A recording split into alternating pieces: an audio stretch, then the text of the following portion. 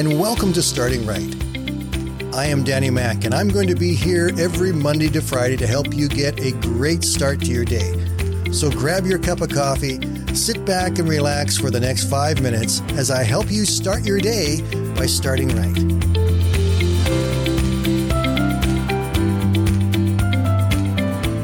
What's your favorite music to listen to?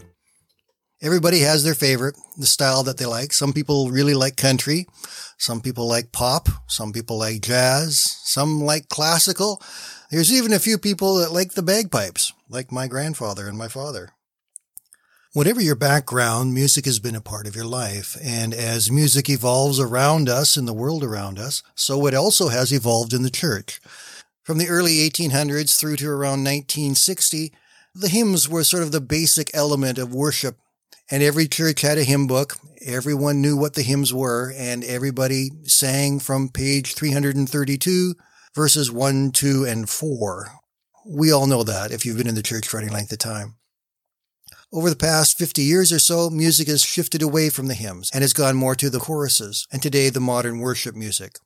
Instead of hymnals today, we have the words for the songs all on the big screen up front. Now, I'm not saying there's anything wrong at all with the new music. I really like a lot of the new worship that we have in the church. But there's a treasure trove of encouragement and words of God's grace that fill the pages of many of those old hymns. They still have a message that can resonate today alongside our great Christian worship that we have in our churches. One of those hymns is called, "I Know Whom I Have Believed." And if you were to say it the way it is sung, you would say, "I know whom I have believed." This was written by a fellow by the name of Daniel White. Daniel White was born in 1840, and as a young man, he became a cashier at a Wells Fargo bank. When the Civil War broke out, he enlisted, and he joined up with the 72nd Illinois Infantry. He was then assigned to Company B, who, with the rest of his section, went off to fight what is known as the Battle of Vicksburg. It was one of the most bloody battles in the Civil War. In that battle, Daniel was injured and then captured by the Confederates. He was taken to a Confederate hospital where, because of his injuries, they had to amputate his arm. As he was waiting in the hospital to recover from his wounds, he found himself getting bored.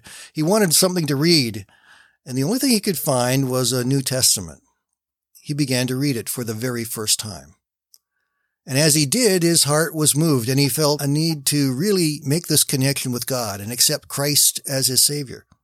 Yet he wasn't really quite ready to do that. So he thought about it and drifted off to sleep. He was suddenly awakened by one of the orderlies, telling him that there was another POW who was dying and wanted someone to pray with him. Whittle said he was really not able to pray because he didn't know what God was all about. The orderly said, "I thought you were a Christian. I see you're reading the Bible." Later on, Whittle wrote this about his experience. "I went over to the young boy. He couldn't have been more than 17. He'd lost both his legs and was heavily bandaged around his head, blocking both his eyes. I held his hand in mine. And as I did, in a few broken words, I began to pray. I confessed my sins and asked Christ to forgive me. And I believe that right then and there, he did forgive me. And then I prayed and pleaded God's promises.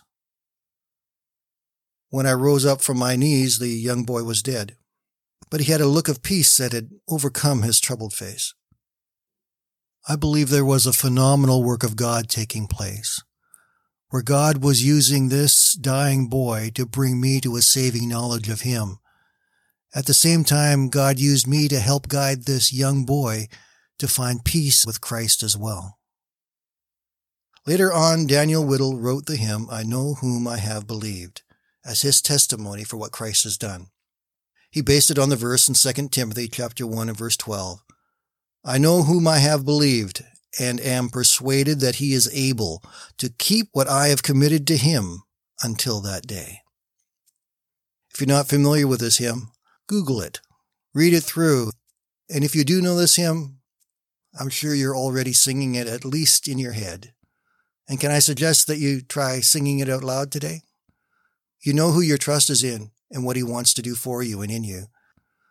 Let his strength and peace be with you today, because you do know who you have believed, and he is able to keep that which he has committed. Have a great day, my friends. We'll talk again tomorrow.